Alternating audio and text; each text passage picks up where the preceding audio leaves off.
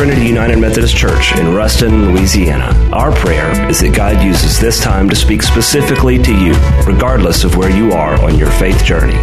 We'd like to also invite you to worship with us every Sunday morning at 10:45, either in person or online at www.trinityruston.org.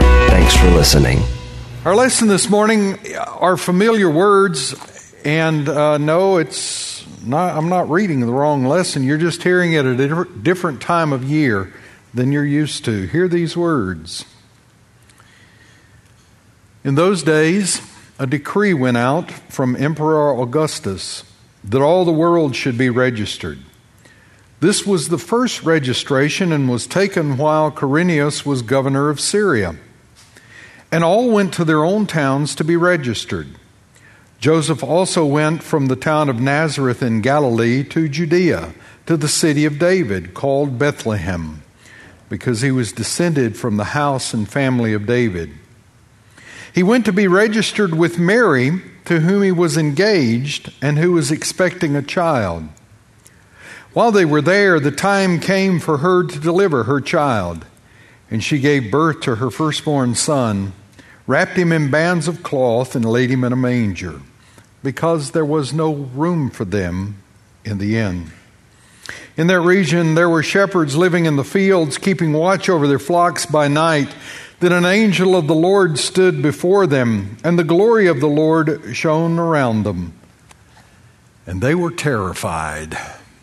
Friends, this is the word of God for the people of God. Thanks be to God. Amen.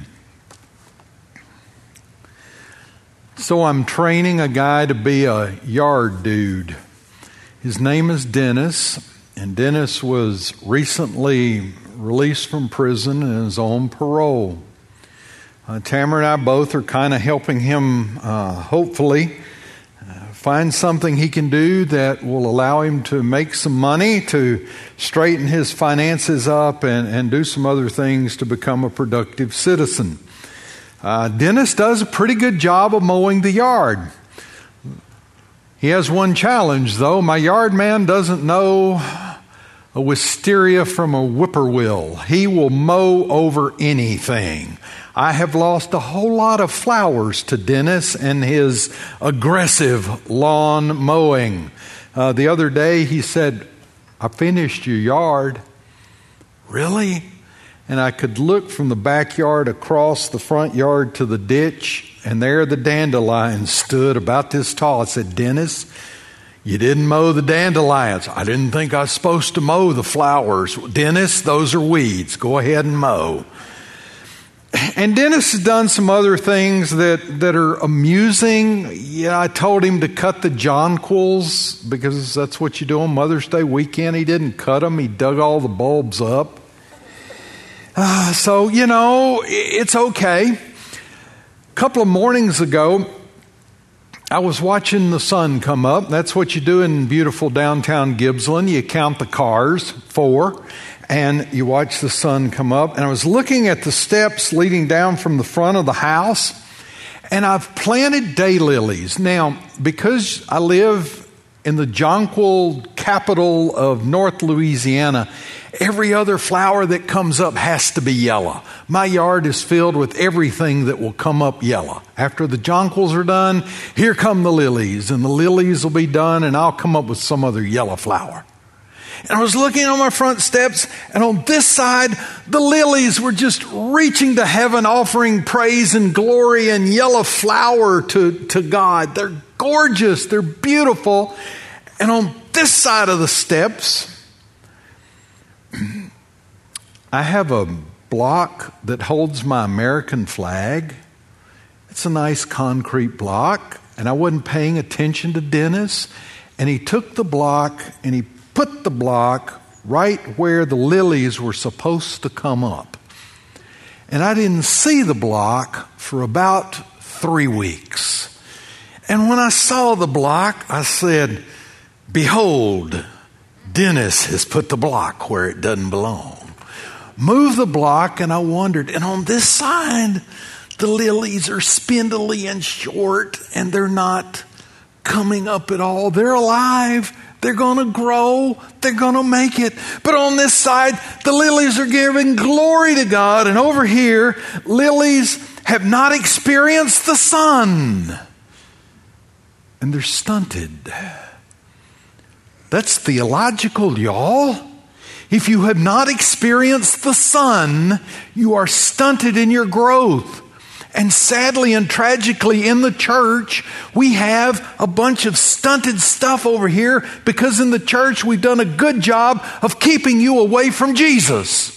We talk about everything but. We talk about how being good. You should be a good Methodist. You know, I'm called to do funerals and they say, "Preacher, he was a good Methodist." I don't know what that is.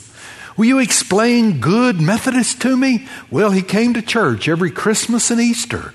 He was a good Methodist.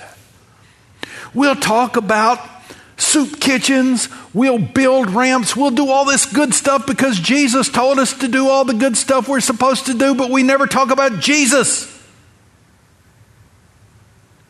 We don't experience the sun and our growth is stunted.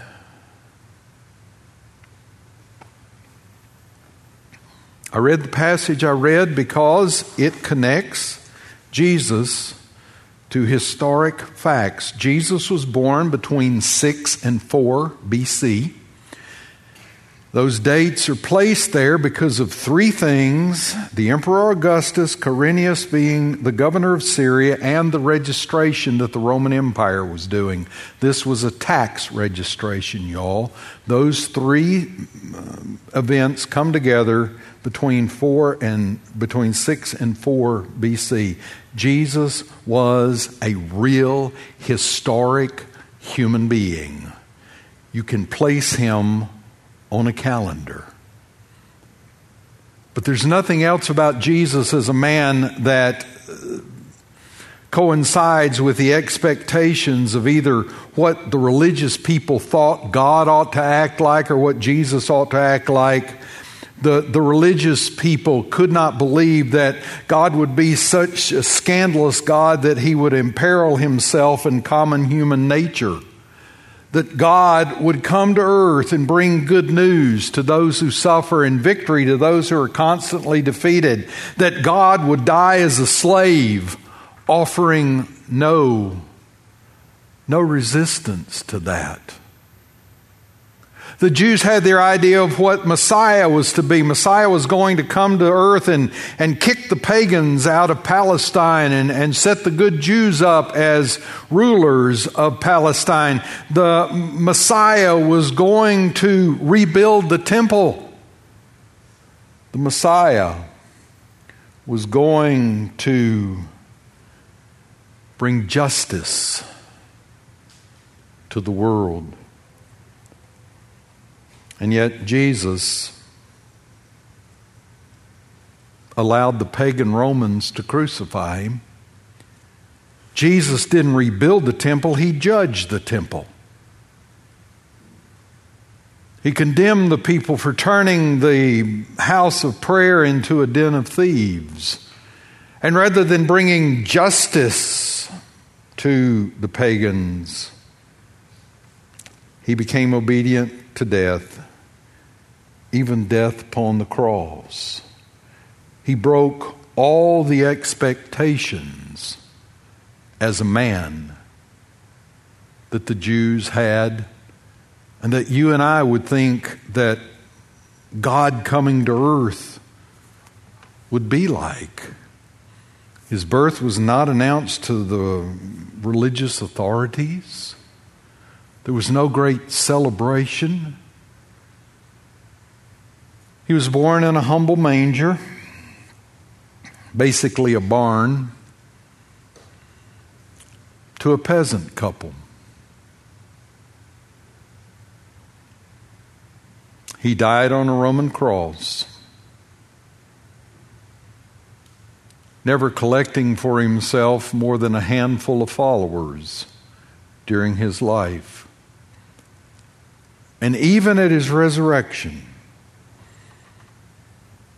he found himself gathered again with fishermen and tax collectors and other folks of ill repute. Jesus, we affirm in the Apostles' Creed, was God's Son. Jesus from history lived. But we also refer to him as Jesus the Christ, the Messiah. The words of John 3:16, most of you have memorized in one form or another. They tell us simply, "For God so loved the world that he gave his only begotten Son, that whoever believes in him should not perish, but have everlasting life." What we don't get to usually is bothering to read John 3:17, which says, "Indeed, God did not send his Son into the world to condemn the world, but in order that the world might be saved through him." The Messiah came to bring salvation to everyone. The Messiah came to bring and show God's love and mercy to everyone. Jesus came to deal with a problem you and I can't deal with. The problem of sin that has estranged us from God. The way back in the 3rd chapter of Genesis, sin. If you want a humbling experience, if you want to have your life and faith challenged, I invite you to become a part of mentoring or participating in confirmation class. It's coming up. We'll crank it up in August, and they probably need some mentors and some volunteers and some helpers. And I'll tell you what, those young people, they can ask some questions. We took a group. When I was in Bossier City, we took a group to the Jewish synagogue. We were kind of touring them around, showing them other churches and other faiths. They particularly liked the Episcopal Church, especially when the communion was offered to those Methodist children. They said, "This Welch's tastes different here at this church." But we were at the Jewish synagogue, and we were there for a Friday evening service, and it was a new young rabbi. She had just come and been appointed or hired or called by that synagogue, and she preached a great sermon, and we enjoyed worship with them. And she asked the confirmation class to stay afterwards to talk with her and ask any questions they wanted to ask. And, you know, they were good Methodist kids, and they were just pounding away, wanting to know the difference between the Jews and the Methodists. And she did a good job of showing how that Christianity arose out of Judaism, that Jesus was a Jewish rabbi, and all the good stuff that you'd kind of expect. And the students listened quietly, and they listened with great attention to her. They were respectful. But man, they started pelting her with questions. And I don't know why, but they got on this idea of being forgiven. And they wanted to know, in the Jewish religion, how is someone forgiven when they've done something wrong or committed a sin?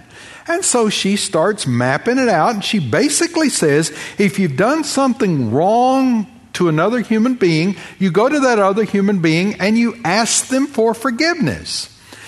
And then if you have done something that has harmed them financially or caused them a loss, there you are supposed to restore that which they lost. In other words, if you borrow Bubba's car, let's see, if he was a good Jew, he would have to be Bubba ben Jacob. If you borrow Bubba ben Jacob's car and you wreck his car, okay, it's an accident. You didn't do it on purpose, but you go ask Bubba to forgive you, and then you pay for Bubba's car. Okay, that's the way it worked. And she laid out all kinds of scenarios, and the Methodist kids were looking there, and they were listening, and you could see some of them taking notes. They were going to go home and try some of this out on their parents that night. You could tell. One girl, she said, you ask the person to forgive you, and then you repay if there's been a financial loss, right? Rabbi said, right. He said, my question is this. If the person dies before they can ask for forgiveness or before they can pay back the debt, what happens with unforgiven sin in the afterlife?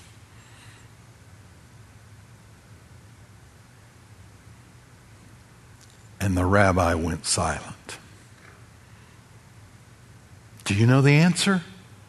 Jesus, when I die and I get up there, if I get up there, when I die, I'm going to say, Jesus. DeGraff and Reed, what makes you think you are worthy to come up here? Jesus.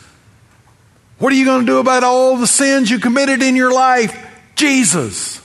My only hope is the grace of God in Jesus Christ, that He forgives me of my sins. And I'm serious about this every night. Man, I pray that the Holy Spirit will show me my sins. That's tough. Don't pray that prayer, because the Holy Spirit will show you your sins. And I ask for God's forgiveness, and I make a note of people I might need to talk to. And then I pray, oh Lord, show me other things that I've done that I may be unaware of. Or, Lord, I confess to you the sins I may be unaware of, because my big fear is that when I die, if I've sinned and I haven't confessed it, it's going to appear on the Jumbotron in heaven.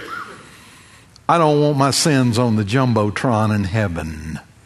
So I'm big into confession and asking God to forgive me, because that's my only hope. That Jesus will forgive my sins. So Jesus, Christ, Jesus the man, Christ the Messiah. And then the first line, that line in the Apostles' Creed affirms that we affirm He's our Lord. We don't understand what the word Lord means. We don't have kings and queens and princes. We don't have royalty. And that word and that concept comes out of that culture. We are saying, when we confess Christ as our Lord, is that there is no higher authority in our life, that He commands and we follow, that He calls and we obey, and we step back from that. Because that means that Jesus came not so we could feel different, but Jesus came so that we would be different. And I wonder if this whole notion of being different is where there is resistance to the faith and where that really digs in. Soren Kierkegaard put it this way: people try to persuade us that objections against Christianity spring from doubt. But the objections against Christianity spring from insubordination, the dislike of obedience, rebellion against authority. We don't like what Jesus told us to do. And so we step back from it. I wish that there was a list of 5 things you did and 5 things you didn't do. And if you did these 5 things and you didn't do these 5 things, you would know absolutely beyond a doubt you would go to heaven. It would be a whole lot easier to talk to folks about, okay, if you do these 5 things and if you avoid these 5 things, you'll immediately go to heaven, rather than saying you need to have faith in Jesus Christ. So there was this guy that came up to Jesus one day. He was a lawyer, and he stood up to test him, and he said, Jesus, what must I do to inherit eternal life? Now, for the logical people in here, what do you have to do to inherit eternal life? What's the first thing you have to do to inherit eternal life? You have to die. The word inherit is kind of a hint in there. You can't have eternal life unless you're dead.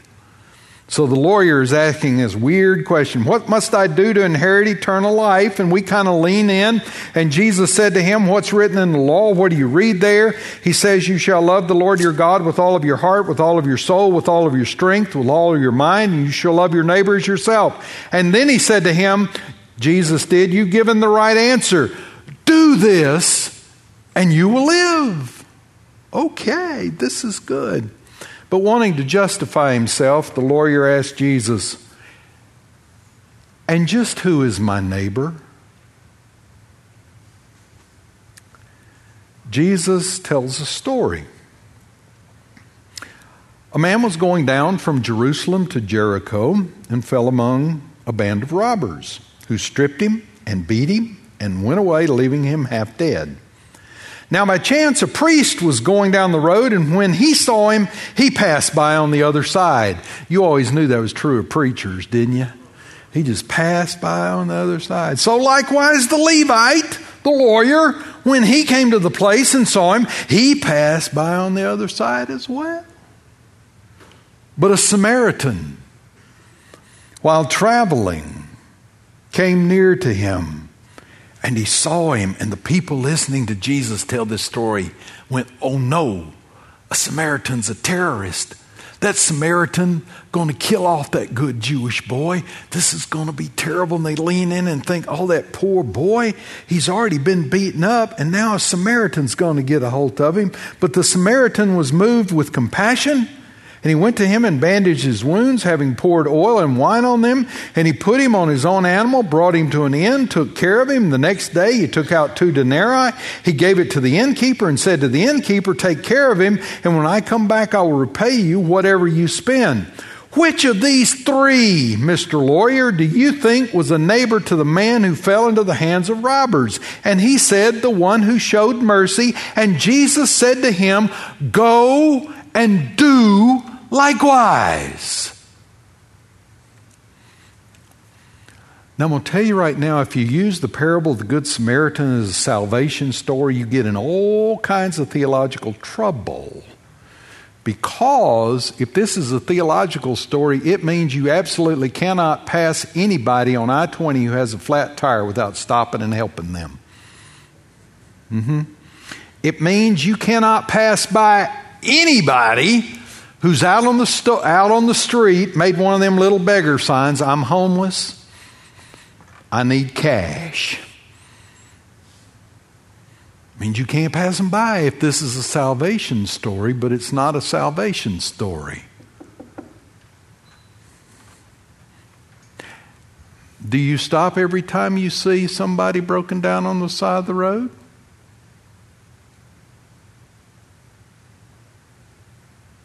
Do you give to people who are needy and hurting?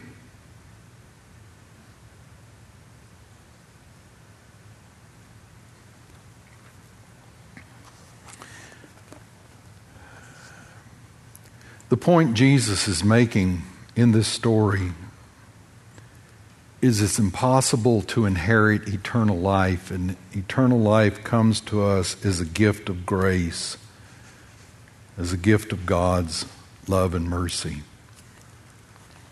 This story challenges us, though, and it bothers us because there are things that Jesus told us we ought to do, and there are things and lifestyles and attitudes that Christ suggested strongly that we have, and we don't have them.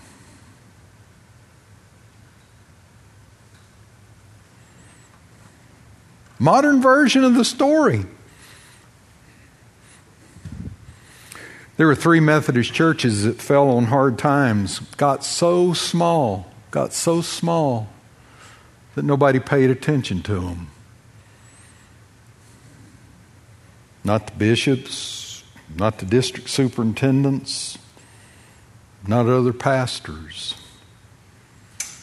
They're just laying there in the ditch, hoping they can find somebody to preach for them on Sunday morning. And they did not know what was going to happen.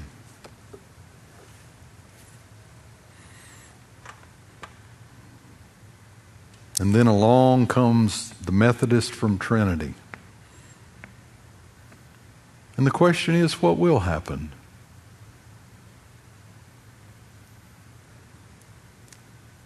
What will we do with this opportunity? What will we do as followers of Jesus Christ for other neighbors who are called Methodist? What will we do? What is Christ calling us to do? And what is Christ calling us to be? The good news is that for the parable of the Good Samaritan, it is a parable. It is a parable. And it reminds us that when we fail, God's grace is abundant. When we're not able, God is able to do far more abundantly than we ask or think. When we don't give second chances, God does. The Apostles' Creed reminds us right early that we believe in Jesus Christ,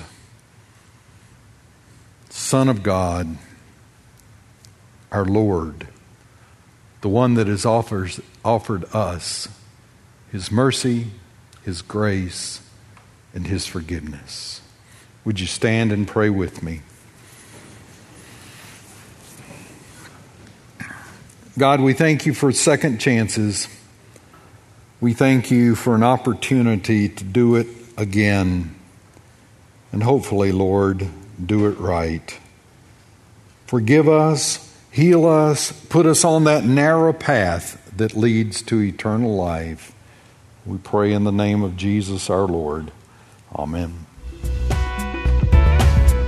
Thanks for listening to the Refuge Podcast. To find out more about the Refuge and Trinity, visit us online at www.trinityruston.org.